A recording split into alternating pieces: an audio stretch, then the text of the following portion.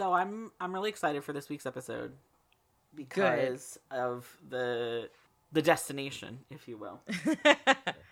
But in my research, trying to figure out where Spider-Man should go, my partner Toby suggested that he go to Lima, Peru. Which is kind of a wild place for Spider-Man to go.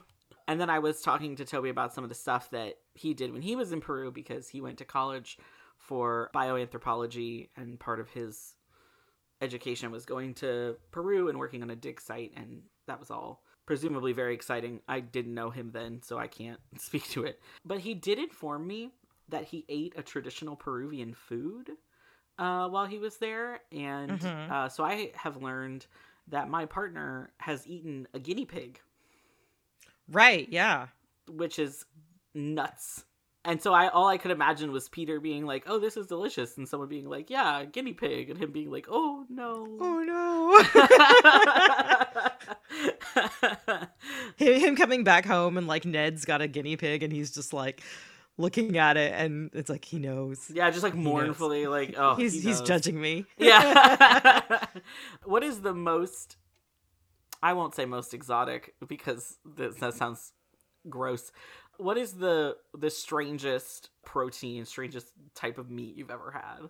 So this last trip to Japan, I was really eager to go to this restaurant called Tsurutokame, which is a relatively new restaurant, especially for Japan. Like, it's only a couple years old. Mm-hmm. And they serve kaiseki cuisine, which is like a lot of small courses, like very ornately plated, specifically featuring Japanese ingredients that are of the season and that are fresh. You know, it's really kind of supposed to be a celebration of like what is in season. Okay.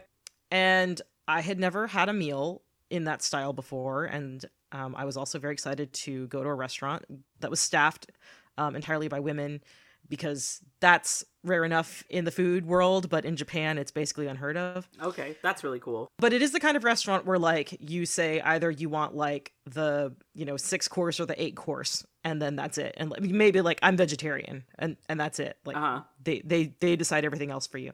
So we were kind of at their mercy. And some of the stuff was pretty normal, sushi and tempura, some vegetables, and there was definitely like octopus rice in there. But one of our appetizers was a small bowl. I want to say there might have been some kind of broth and maybe some like little cubes of something or vegetable maybe. But the protein in there was baby eels. Okay. So they were like opaque white, probably about half the length of your pinky. And it was like warm, very slippery, lightly fishy spaghetti. Oh, but like no. The whole thing, like they were raw. So like it was the whole thing, faces and all. And I was like, I knew this was a possibility. So here we go. Okay. So wait, so the baby eels were like, they were like noodles or like? That's what it felt like when you ate them. But they were baby eels. Like it was a bunch of tiny little baby raw eels. That's insane. I don't know if I can eat that. What was the verdict? Were they okay? It's not something I would be like, oh my God, like I can't wait to get back and get a whole bowl of baby eels. I'm okay with fishy flavors, and I'm okay with gooey textures, so it wasn't that unpleasant for me. Andrew I think he might have tried one and was like, nope. I'll try anything once. I think the weirdest protein I've ever had is nutria rat. I don't know what that is. Okay, so a nutria rat is a large species of rat that exists in like bayous and stuff, like in Louisiana where I'm from. Uh-huh. They get about the size of Bijou. Oh my God. Yeah, they're enormous rats. They're closer related to like muskrats than like brown rats or Norway rats, but they are rats, dead ass. They're an invasive species, so they're like open season all the time, but they have like what's called the saddle, and it's like from where their spine is, and then like the part that connects to their hips is all like very meaty because they can swim really well, so the muscles really well developed back there, and it's some of the best food I've ever eaten in my life. like if you served it to someone and you didn't tell them what it was, they might assume it was maybe like rabbit if they'd ever had it before, but closer to like honestly chicken. But when I had it, I was fully aware of what it was, and I was like, oh boy, here we go. And then it was fantastic, and I was like, okay. I think we should go ahead and jump into the episode. Sounds good. All right, let's do it.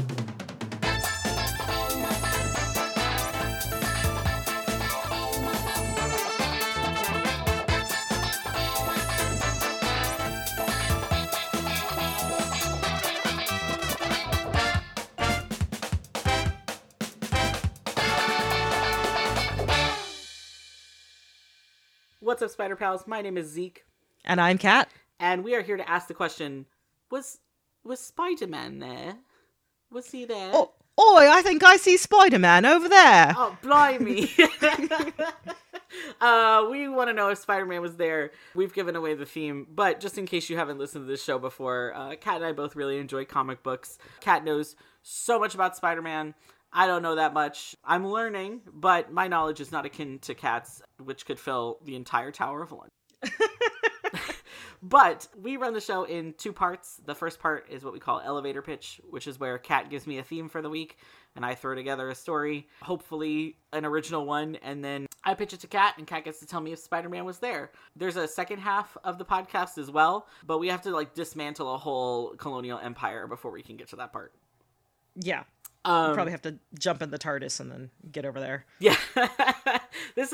I feel like we mentioned Doctor Who a lot on this show. We'll have to have a separate Doctor Who podcast where neither of us know a whole lot about it, I guess. So what's our theme this week, Kat? This week we are talking about Spider-Man across this great globe, the international man of Spidery.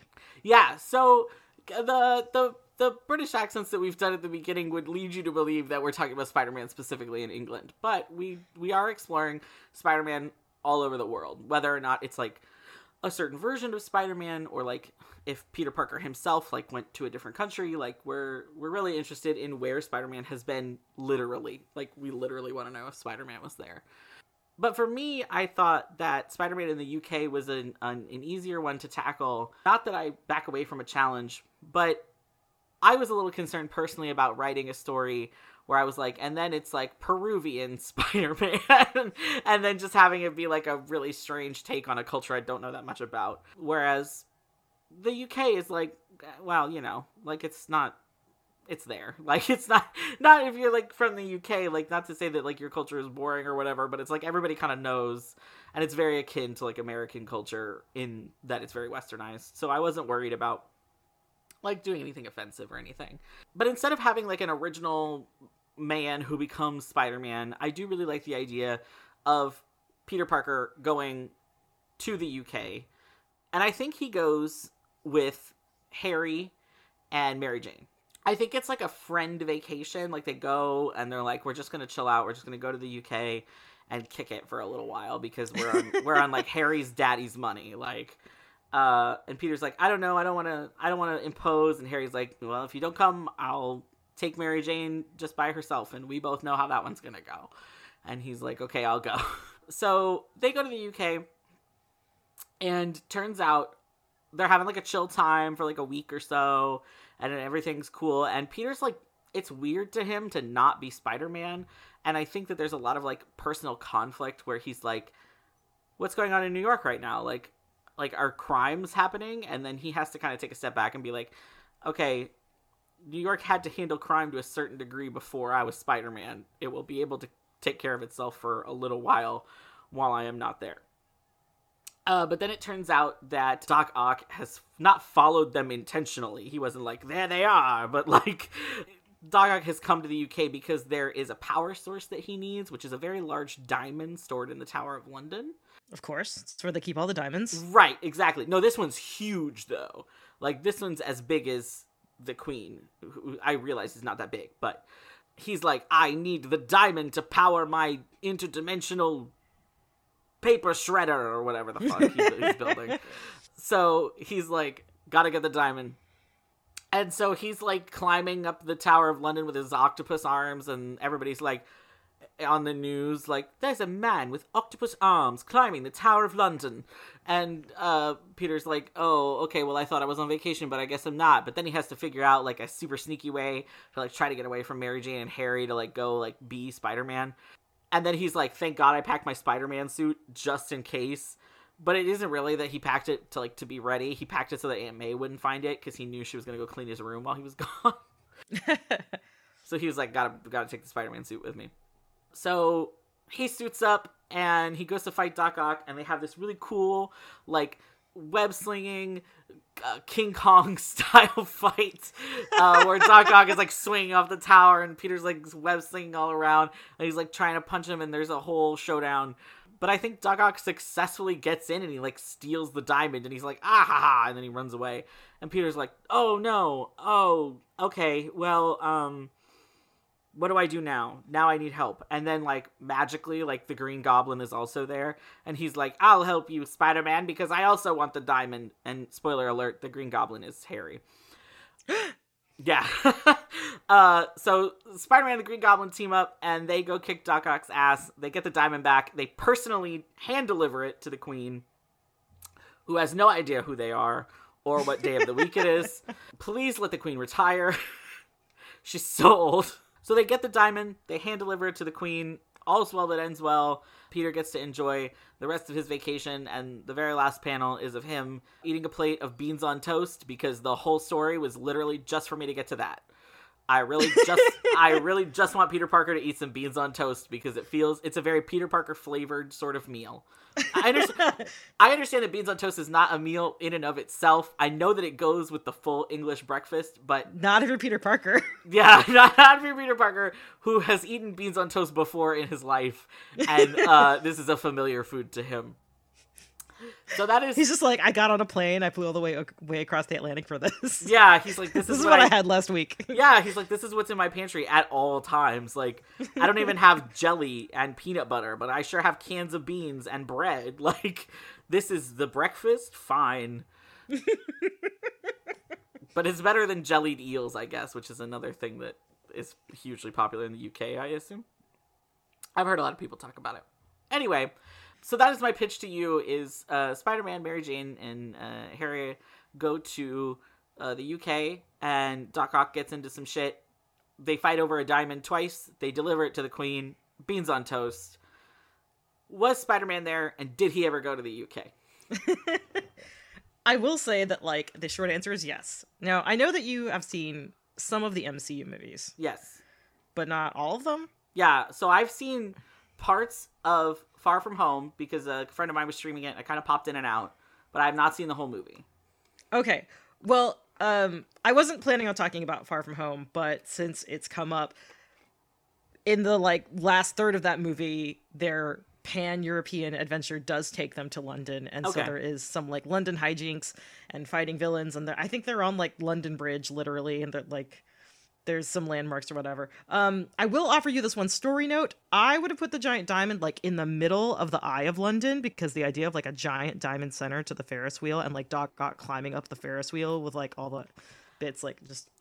I like that visually, but that's my only note on the story. I thought about it, but I got really hung up on him using his octopus arms to like toss people out of the Ferris wheel cars, and then I got too hung up on that image, and I was like, no, I think the Tower of London is where they would put the diamond logistically, the huge diamond that makes sense for them to have.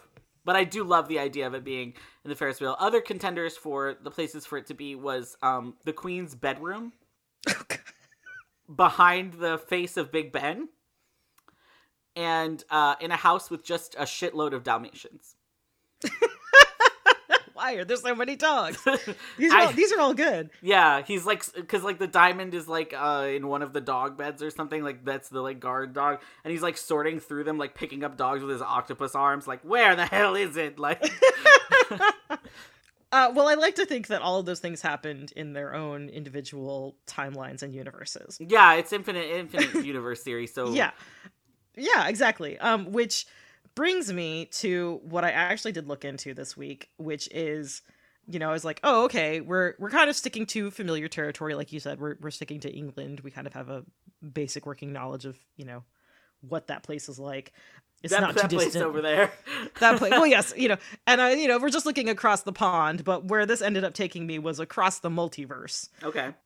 Because I was personally introduced to the when you brought up Spider-Man, but also England, and I was thinking about England and Britain in the context of Marvel Comics, my first thought was the character Captain Britain, who is a character that I was introduced to via Excalibur, because as I mentioned briefly before, I got into comics via X-Men and was really into Nightcrawler, and so I kind of followed him through what books he was in, and so he was in Excalibur, and so that was a team that was based in England, and Captain Britain was a member of that team.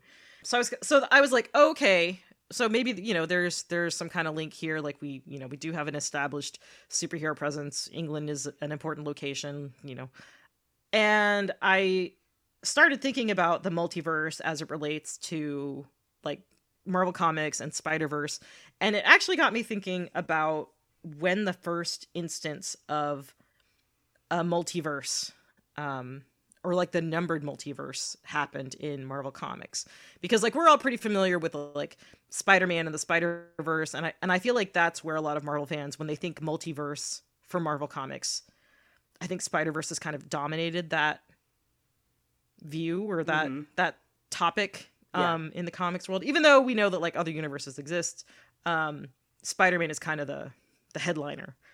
But I was kind of curious. So I was I know that there was mentioned multiverse stuff in Excalibur, specifically related to Captain Britain, and I was curious, where did it really start? And so I started I got real deep into this. I was waist deep in comic book research, and so I found out that the first instance of multiverses in comic books in between DC and Marvel, that people really tracked down was in the 50s and 60s, and DC was the first one to publish multiverse stories in their Wonder Woman comics and their Flash comics. But these are more the the Star Trek episode where it's and there's another universe where everything that's evil is good and everybody has goatees. Yeah.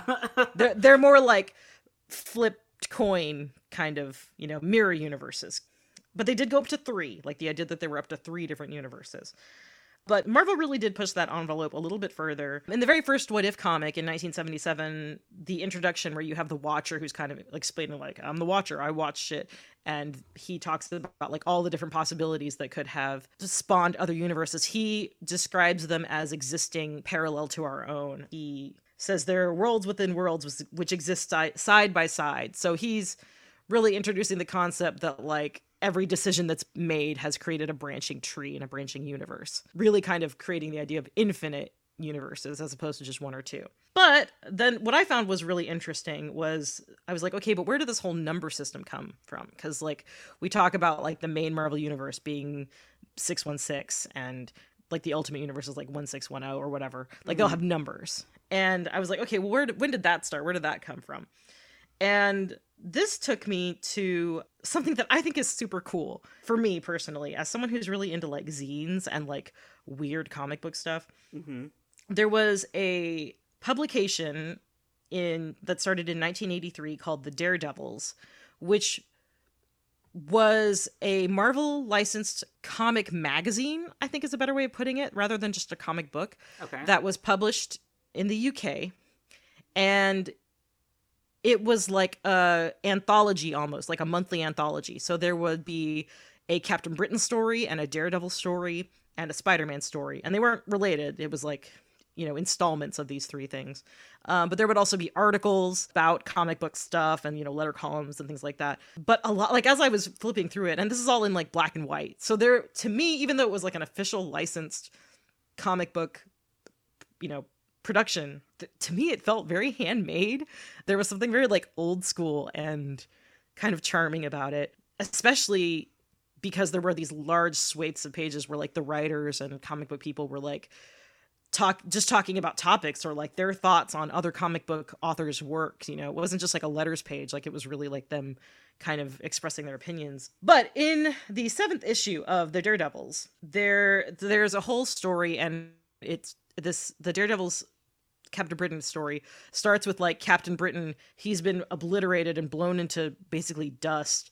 And then Merlin, who is, yes, the Merlin we know from King Arthur, but also like he's like a cosmic being that has taken many forms, and that's just one of them over time. Oh, okay. I was gonna ask, like, Merlin, like the old. Yeah, like... yes, but also more. And his daughter Roma have like taken the remains of Captain Britain and they've reanimated him and given him his life back and breathed life back into him so that he can assume his life in this great plan of destiny, which then kicks off like the events for the rest of the arc or whatever. And a couple issues in, he is in a court full of other Captain Britons, and they mention how all these different Captain Britons are from different universes, and he's there addressing the whole court and also the woman who's sort of in charge of maintaining omniverse order, I guess. And her name is Opal Luna Majestrix Saturnine. And I was familiar with her. Yeah, I know, it's amazing. Sorry, she run that by me one more time. Opal Luna Majestrix with an X. Saturnine? 4 names. I believe the first 3 are her title. Like, they also just, her friends call her Saturnine. Okay. All right, go on. It sounds like a child beauty pageant like award. Like, yeah, like absolutely. Opal Luna Majestrix Grand Supreme. It also sounds like maybe someone's first D&D character. So he's like addressing her. He's trying to make a case with her for whatever his issues are. And when they're in the big court with all the other Captain Britons, they start referring to them by their universal numbers as means of differentiating between them. And that is the first instance where we see numbered universes, and it's the first instance where someone refers to the Captain Britain that is from the mainstream Marvel universe we know as Captain Britain 616. And so that's where the 616 comes from. And if you're like, well, who do we have to thank for this organized number system that has now persisted and has become such a huge part of canon?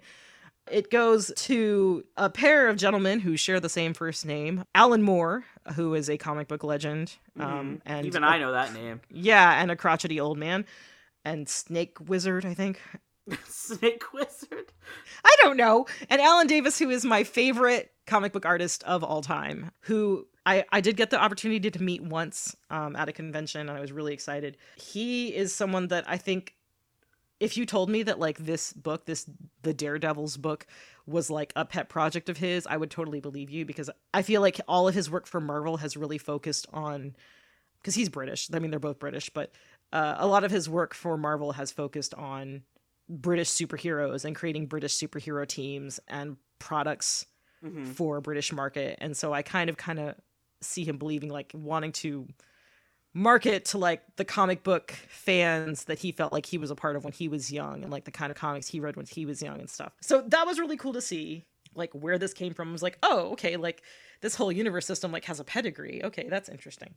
And you're like, okay, Kat, we've talked a whole bunch about universes and numbers, but that doesn't get us back to England. But like I said, I was introduced to this whole concept in Excalibur because there was a large arc, which was one of the first like comic arcs that I read, where it was like, this is going to carry over for more than 10 issues, called the Cross Time Capers, where they were hopping from dimension to dimension and like solving problems and, you know, making friends and enemies. But it all comes back around to Spider-Verse.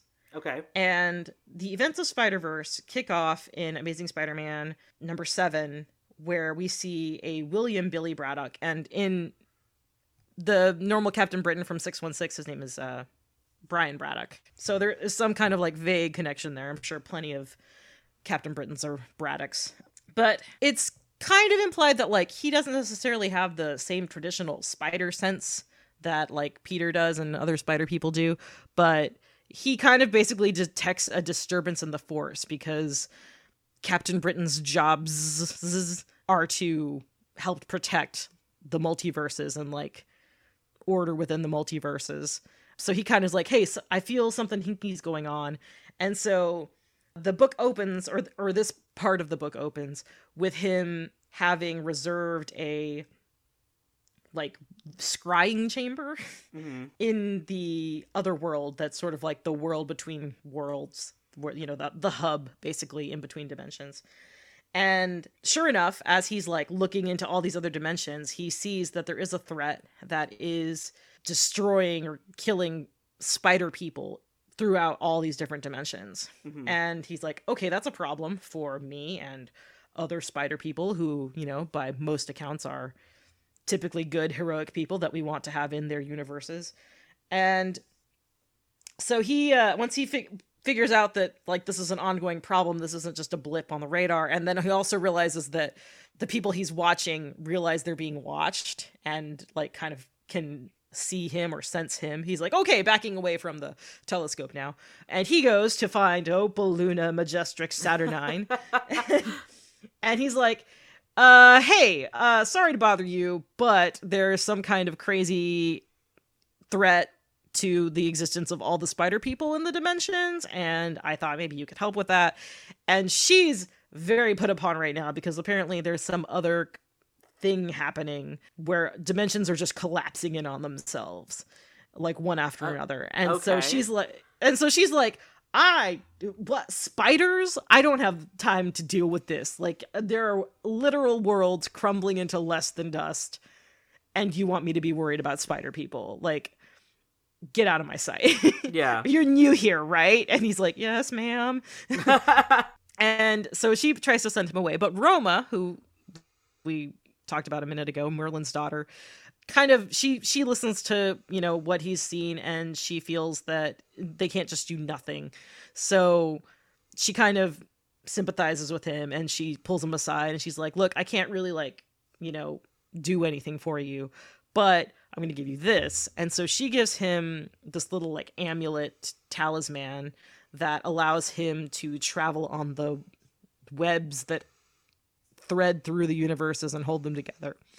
Okay. And she's like, this will allow you to travel to different dimensions and different universes. And so maybe you can find people that can help you actually solve something. It's very likely that your problem is part of our problem. So I can't just sit by and let nothing happen. But also, you need to take care of this by yourself. Or with the team. Go get a team. But I can't do it. Not me, you. You go do it. Right. So he takes off and then begins collecting the spider people to take care of the events that happen in Spider-Verse, which I don't want to get too into today, but I'm sure we'll talk about at some point. Yeah, absolutely.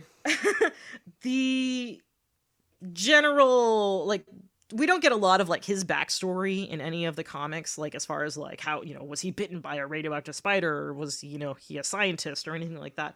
We really just kind of get a vibe for him as he is in these crises where, you know, he's a leader, but also the kind of leader who knows, like, when he's not the best person for the job, because he's like, okay, I've got the keys to this thing, but I need to find the people that really know how to drive it, because we're up against this enemy, and there's only one person in all the Omniverse that has ever gone up against this enemy and won, and that's 616 Peter Parker. He's like, so we need to get that guy. Yeah. and he's got to tell us what to do. He's got to be our general. And of course, you know, 616 Peter's like, I'm sorry, what? Yeah, he's like, I was just finishing my beans on toast. Here in America, where this is just what I eat. Yeah, actually, no. He's just like, oh my god, sorry, I just finished the Spider-Man fuck comic. I am. What are we doing? But the events of Spider-Verse work out in general terms. There are plenty of losses. One of those losses is Universe 833, which is the universe that Spider UK is from. So he loses his whole universe in these events. Oh, wow. Which is it's very sad. And I think it is one of the most emotional moments in the Spider-Verse event. But he kind of decides that he will, I guess, play the role of a sentinel, and sort of he takes up refuge kind of in another little world between worlds where he can watch other dimensions. And because now there are plenty of dimensions that don't have a Spider-Man anymore, because they're dead or other things have happened. So he basically has an eye out. So he's like, oh my god, like, you know, that world 20xd6 needs a Spider-Man. I'm gonna go there and help them with their crisis, and then zip back over here. So all in all, a good dude with, like, a definite sense of duty and responsibility. And in my opinion, so much more likable than the original Captain Britain ever was. I spent most of my middle school years just really wanted to punch Captain Britain in the face. So, yeah, that's Spider UK. Okay, that's great. I love it. I love the story. Captain Britain, literally never heard of him up to this point. I don't know if it's just that I don't know anything about comics or if this is kind of an obscure character. Because I can, like I said, I can name off like a handful of characters, obviously. Like everybody can. But yeah, this is super interesting for me because Captain Britain is not a character that I had literally ever heard of before. I can't honestly think of any non-comic media that he's ever been in. Like, I'm happy to be wrong, but I don't think he's ever even had like a cameo in a cartoon or a video game or anything like that. Yeah. I do feel like this was definitely like the kind of character that was probably marketed more heavily in the UK. But I think if it hadn't been for Excalibur and like the fact that I was just so invested in Nightcrawler and like reading about him and whatever team he was on, that I probably would have never come across Captain Britain. He has shown up in more recent comics. Like the OG Excalibur comic ended in the 90s, but there's a new Excalibur title out, and he's definitely a part of like some of the new X-Men mythology that's happening right now. So like people that read comics and keep up with comics are like, oh, Captain Britain, okay, yeah, sure. But like, he's definitely not like an A-lister. He's no, Wolverine. I see. Okay. Yeah. Still, that's really interesting. I always love when I get to come here and learn about new characters. And also Merlin the Wizard. Like, I thought that we had peaked when you were like, and Dracula exists in this world. But here we are with Merlin. Yeah, it's pretty funny. There, it was really fun to read these old the Daredevils comics because I'm very familiar with Alan Davis's work, and especially his run in Excalibur, and especially the way he presents some of these characters. And Merlin has did show up in Excalibur when I was reading it. And it's really funny because there are some panels in the Daredevils, and we're talking about something that would have run years and years before Excalibur started, that mirror panels that later showed up in Excalibur, where you can tell that like he was like, oh, that panel where I have all the side-by-side versions of the different Merlin, like I should do that again, but like tidied up a little bit and obviously in color. It's really kind of something neat. It almost feels like I said, the Daredevils does feel very like handmade in a way, and so it almost feels like you're looking at like a rough draft of what became a final version, 10 years down the line or something. That's really cool. I love when you get to see development like that, especially from artists that you really enjoy. But yeah, I'm just really excited to get to learn about a new character. That's always, like I said, really, really exciting for me. So thank you for going and looking that up. That is super cool. And I'm also super glad to know that that Spider-Man 616 did wind up in the UK. Well, technically not 616 because MCU Peter is from a different universe. I don't know. Oh, that's right. Okay. Sorry, I totally had that confused. Yeah. A lot of information was just handed to me. I know. There were numbers flying everywhere. Yeah. One day I'll have the numbering system down. But like I said, thank you so much for looking into that. That said, I am super excited to get into the second half of this podcast because I cannot imagine what awaits me. I know that you said that you were looking into a lot of stuff, and I'm really looking forward to whatever the fan fiction is this week, honestly. So let's zip over there and we'll play everyone's favorite game.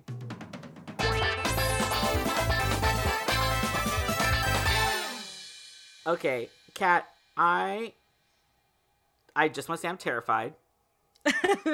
I don't know what, and like every single time I'm like, this topic's not as out there as some of the other ones are, and then the fan fictions are like, and then they went to space and they found the other Spider-Man, but he was the moon, and it's like, okay, I guess. So like this international Spider-Man thing, I'm like, what is gonna happen? But can you tell us a little bit more about the second half of the podcast? Absolutely. The second part of the show is called Two Truths and a Fic. And in this part of the show, I have brought two canon Spider-Man storylines and one storyline that is from an obliging fan work. I present them to Zeke, and Zeke has to try and figure out which are which. I'm usually pretty good at this, but like I said, I'm terrified this week because this feels like a topic that could really, really go a lot of places. I do compete for a sticker every week. It's true. So, Kat, Can you tell us what the sticker is this week? Well, this week I wanted to pick a sticker of someone who was as big an international superstar as Spider-Man. So for you this week, I have Hello Kitty in red and blue. Well, damn. I can't say no to Hello Kitty. I have to compete for the fan favorite from when I was in 4th, maybe 5th grade. I used to collect Hello Kitty stuff, and I didn't stop because I transitioned or anything. I just stopped because I was literally spending insane amounts of money on it. But I've loved Hello Kitty since I was an itty bitty child. At one point in my life, it was the only thing anyone would get me for a gift. So somewhere in my storage unit, I have a Hello Kitty panini press and a lamp and an alarm clock and luggage, and it's honestly insane. So I need this sticker real bad. So I'm ready. Let's go ahead and get started. Okay, here we go. Tokyo is under attack. The evil... Sorry. You got me. The evil General Wasperus has unleashed his insect army on the city, and Spider-Man J is the only one who can stop him. But will the young hero get a chance to face the would-be overlord, or will he fall at the hand of his mind-controlled friend? This one feels like a comic for sure. But I'm gonna hold off until I hear all of them to make a judgment. That said, you really got me with the starter there. Okay, give me the next one. It all starts out like a story you've heard before. A small-town boy is teased at school, struggling to fit in, and suddenly gaining new powers and losing his dear uncle doesn't make life any easier. But when his home village is razed to the ground by power-hungry industrialist Nalin Oberoi, it becomes clear Pavitir Prabhakar's great responsibility doesn't just involve stopping robbers and purse snatchers, but combating the hordes of Rakshas before they can devour the earth. This one sounds fantastic. Very exciting. But I need to hear the third one. This one does kind of feel like it would be a comic, but I can also see the fanfic lean. So let's hear the third one. With his long hair, cigarettes, and venom bite, he may seem little like the friendly neighborhood Spider-Man you've come to know and love. Well, yeah, he sounds hot. But when an asteroid falls to Earth, full of unique chemicals with untold power-enhancing properties, there is only one man Professor Bernardi trusts to keep the formula out of Captain Maximum's hands. Italian Spider-Man. Okay, I'm sorry, I'm so obsessed with this image of Spider-Man with long hair and cigarettes. This is so funny. Okay. Also, Captain Maximus sounds insane. All of these sound canon. So whoever wrote the fanfic, you already have my kudos. Figuratively and probably literally as soon as I figure it out. I think, you know what? I think the first one is the fanfic. I think that the first one's the fanfiction because the last two sound like really cool comic ideas. So I'm going to say fanfic, canon. Yeah, I'm not gonna second guess myself. That's my answer. Final answer. Well, I can tell you that the first one is not the fanfic. Okay. But that's because none of them are a fanfic. What? That's because one of them is a movie. What? But let's start with the canon storylines. Okay. All right, so the first one, the one about Tokyo and Spider-Man J, is a manga that appeared in like a young, like a boys manga. It's Spider-Man J. There are English translations of some of it, but it is the kind of thing that was like a Japanese produced manga serial, you know, like Shonen Jump or something, but not in Shonen Jump. Wasn't that good. And for a younger crowd, I think. Right. But this was very much your like kind of standard sort of Power Rangers-esque heroes and villains sort of fights. I will say that like I bought this book. I think I bought it at like a Half Price Books or something on the cheap, just because I thought it was interesting, and I'm really interested in Spider-Man media from other countries.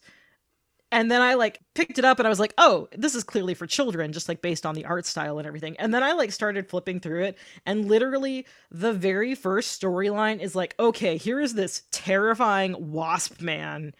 And now he's putting like mind and body controlling armor on the body of the one guy who like Spider-Man has like a friend that's like a detective that works with him that like knows his identity.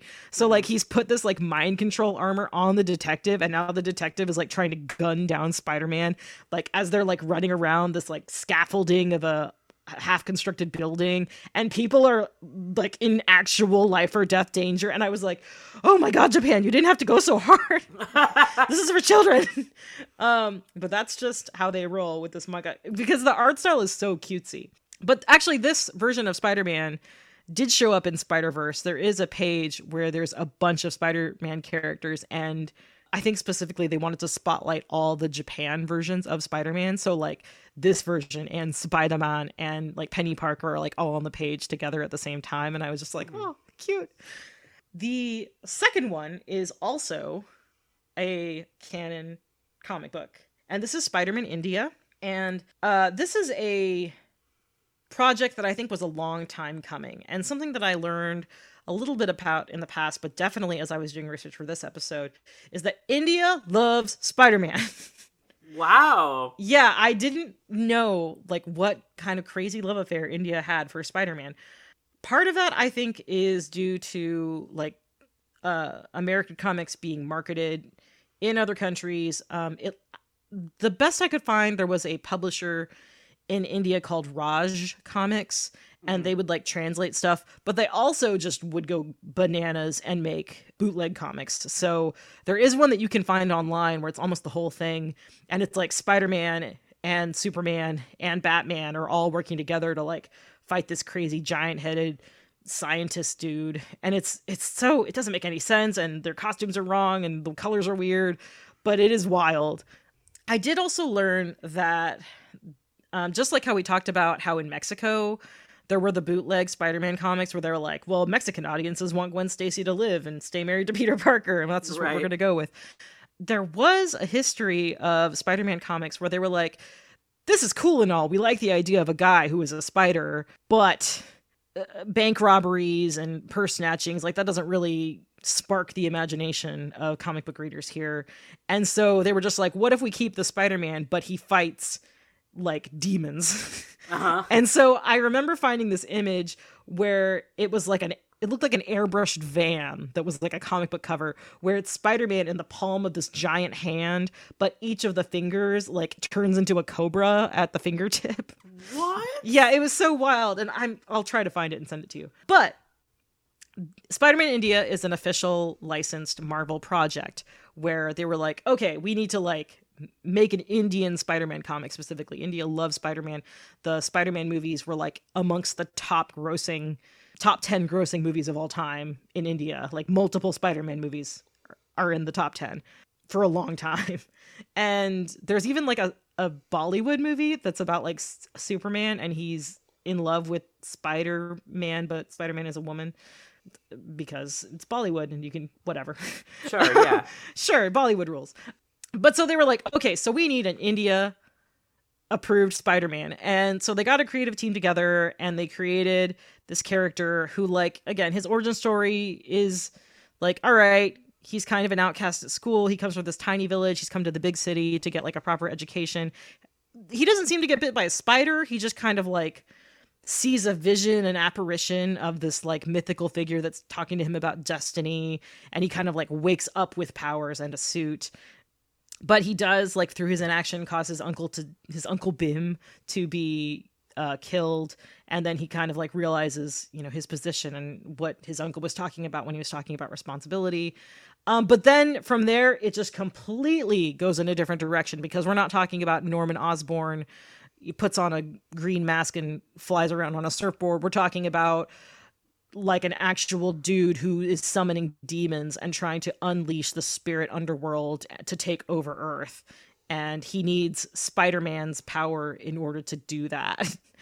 Oh my god. So he's like trying to he's not trying to kill Spider-Man. He's trying to like lure Spider-Man to him and force him to embrace the hatred in his heart for all the people that have hurt him, so that he can like unlock the world of demons basically and let them loose. It got wild. Yeah, and like the art style, like it just really just departs from everything you know about Spider-Man. It's like, forget everything you know about Spider-Man. And I'm like, how okay. Here we go. But yeah, that's Spider-Man India. So that's definitely worth a look. And now, the piece de resistance. Italian Spider-Man. I'm so ready for Italian Spider-Man. So, I know you saw me tweeting at like 3 a.m. last night, where I was like, sometimes I consume comic book media and then I cannot immediately start telling everybody about it. And it's the worst part of my day. And this was one of those moments. I had Andrew helping me look for stuff yesterday, and he just happened to stumble upon this, and he sent me the trailer for it. And I was like, well, the whole movie is online on YouTube. And this is a fan-made production. Mm-hmm. Not actually produced by Italians. It's produced by like some dudes in Australia.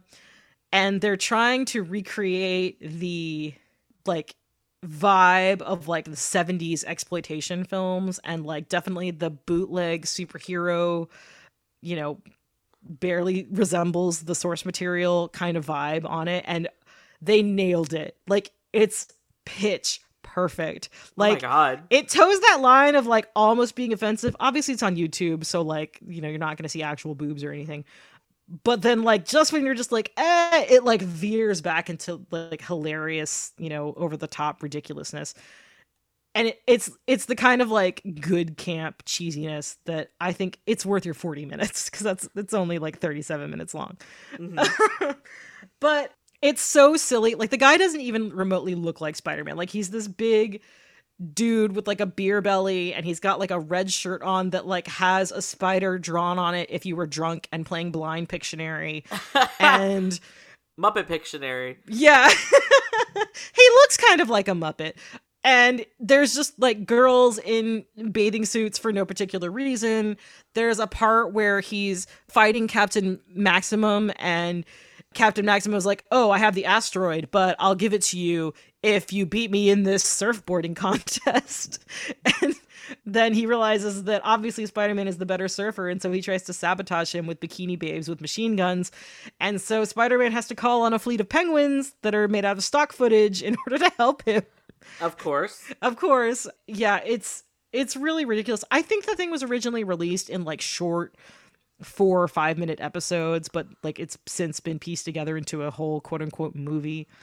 It is an experience. It's honestly something that I'm surprised had not crossed my path until this week. We did make a short evening of sitting back and watching it, and it was something. I'll definitely send you the trailer when we're done with this. But yeah, that is Italian Spider-Man. Oh my god, I'm mad for Italian Spider-Man. I love this so much.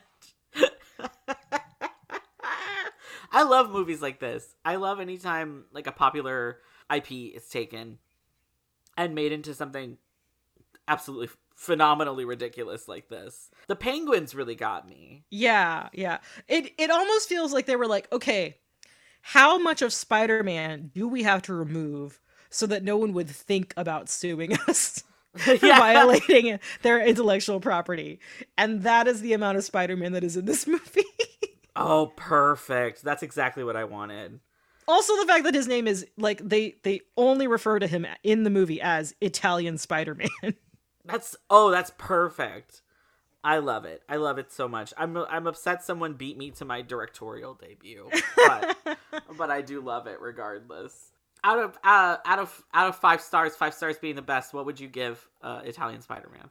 Oh man, 3.5 probably. Okay. I feel like some of the action sequences went on a little long for me, but there were some definitely solid belly laughs. Like the first 30 seconds starts with a poker game, and like both Andrew and I bust a gut at the opening sequence, and like that alone was 3 stars. It's no mystery, man. I mean, Mystery Men is a perfect movie, so. You know what? It is pretty damn near perfect.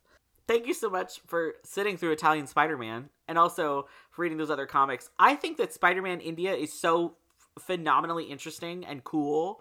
Like, I don't know how to say this without sounding appropriative, but I really love all of the culture and all of the subcultures that exist within India. Like, I understand that, like, to say Indian culture is nothing because there's so many different, cultures and ideologies and things in India. But I love the idea that India is so into Spider-Man, because I feel like as Westerners, we kind of view countries like that as, like, very stoic or, like, behind or whatever. So, like, knowing that, like, India is, like, just mad for Spider-Man really gets me. I really love that. One of the images that kept popping up as I was doing this research was, it seems to be very popular to decorate statues of Ganesh, the elephant god, with creative paint jobs. And there are more than a few Spider-Man Ganeshas out there, like in parades and stuff like that.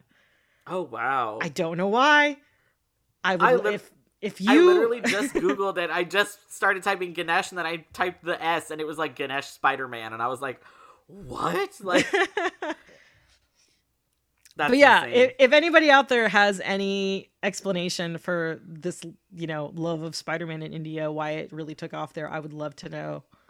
Yeah, in fact, there's a great way to get in touch with us if you do know. You can tweet us at @WasSpideyThere on Twitter, or you can send us an email at wasspideythere@gmail.com. If you hit us up on Twitter, you can find our link tree and you can join our Discord. We love to hear from you guys and we like to talk about all things Spider-Man.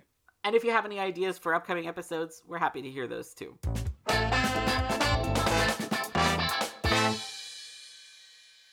I think this has all been incredibly educational for me. Dare I ask if you have a piece of trivia for me this week? I do, and I think it's a heartwarmer this week. Oh, okay, I like these. So I think this week we've talked a lot about how Spider-Man has been reflected internationally in the world of fiction. But for our trivia, I wanted to talk a little bit about Spider-Man has been reflected internationally in our world. Okay. And I wanted to talk a little bit about some different Spider-Men that I have come across who are real dudes using Spider-Man as inspiration to do good in the world. Okay. And so one of them is a chap I follow on Instagram, and he goes by Spidey Yoga there. And his whole deal is that he works with orphanages and he teaches kids about yoga. Like, he goes dressed up in the Spider-Man suit and he teaches kids to do yoga and mindfulness exercises and meditation. And these are obviously kids that, like, need an outlet, need a physical activity to do. And so, like, his whole Instagram post is about, like, him going to these places and, like, working with kids, which I think is really cool. That is really super sweet. Yeah. And he has, like, he also does fundraising for the orphanages to help them with their needs, which I think is also a really cool thing and a cool way to, like, use his platform. Also, another thing that came across my feed, like, earlier this year is this guy named Rudy Hartono, who is in Indonesia. And he dresses up like Spider-Man and goes to the beaches and cleans up plastic waste because Indonesia has a huge problem with, plastic garbage just piling up on the shores. I would lose my mind if I saw Spider-Man picking up plastic trash. I mean, the friendly neighborhood is where it is, right? Right. Yeah, well, like, not, and I don't mean in a negative way, but I think, like, if I was at the beach, like, oh, I'm here to chill, like, this is a great day off, and then I look, and then Spider-Man's picking up, like, Coke bottles or whatever, I would be like, I've died. Like, this is the end of my life. But then my favorite, and honestly, the reason I wanted to do an international episode was because I wanted to talk about my personal hero, Chilean sensual Spider-Man. Oh! Who is another chap that I follow on Instagram after a friend of mine who lives in Chile turned me on to his account. He's basically a national hero in Chile. It is one of those kinds of things that, like, started out sort of as a joke, but then started expanding. And then as this guy realized, like, he had a platform, he started using it to do more and more good. But Chile, not unlike our own country, is definitely in a tumultuous political period, and there have been plenty of protests going on for a long time now. And to my understanding, the Chilean Spider-Man just started showing up at these protests in costume, just as like a sign of support and kind of being like, Spider-Man is here, which, has happened here before. Right. But it being Chile and the gentleman in the suit having quite the sense of humor and quite the set of dance moves, he wasn't content to just like stand around and hold a sign. This guy shakes what his mother gave him, and sometimes he does it upside down, and sometimes he does it on a flagpole, and it's wild. But like at the Chilean protests, there's definitely like this small subsection of like icons that have risen up from the protests, and he's one of them. And so much to the fact that like he's shown up at national events like that are televised, where they're sort of like awareness raising events where like he's participating in like skits or whatever that are kind of pastiching some of the events that have happened politically. But on top of that, like he also does ads for local businesses. He does PSAs. I've seen a number of his PSAs on Instagram about like proper mask wearing and social distancing and quarantining and stuff like that. And a recent project that I've seen that he's been involved in is obviously, COVID has affected economies and things like food security for people all over the world.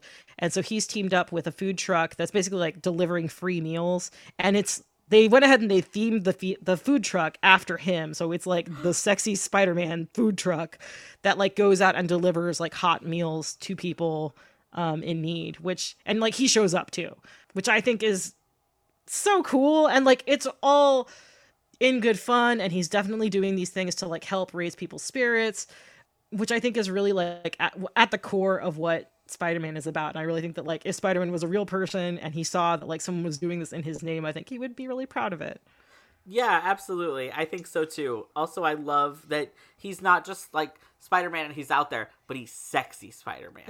I think that is so funny. Like of all the shticks he could have. It's technically stupid sexy Spider-Man. Oh, wow. Okay.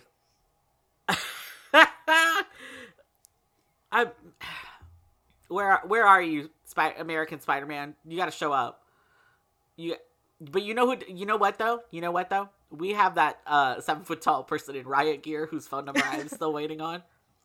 Yeah, but they have the guy who like stole the stop sign. Like there's like fan art of, like I said, there are these like people who have risen up as icons of the protests, and there's like the Chilean Avengers, and so like sexy Spider-Man is one of them. There's also like this black stray dog that like would show up to protests and growl at cops. Like that's another one. There's the inflatable Pikachu, and there's the guy with the stop sign that's like the Captain America. Like they've got a whole squad. I think especially younger people are kind of starting to blur the line between like, well, that's play and this is life, because those things have influenced us so much that using them as sort of these beacons or icons in things like protests or speaking out, I think is really important. So big shout out to Stupid Sexy Spider-Man and the Chilean Avengers and Inflatable Pikachu, who I hadn't heard of. I had a lot of fun this week. Thank you so much for looking up all that stuff. Especially, I'm still stuck on Stupid Sexy Spider-Man. I can't get that out of my head. I have to go. So my name is Zeke. And I'm Kat. And thanks so much for listening. We'll see you next week.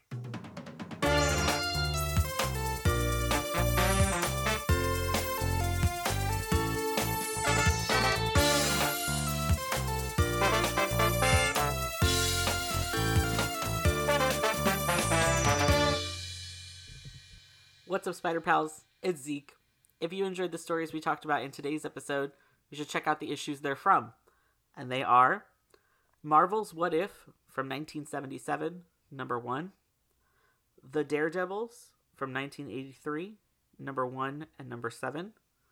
Amazing Spider-Man from 2014, number 7. Spider-Man J, Japanese Knights. That's Knights, Knights. Spider-Man India, numbers 1 through 4. And our featured fan work this week was Italian Spider-Man by Alrugo Entertainment. Thanks so much for listening. We'll see ya.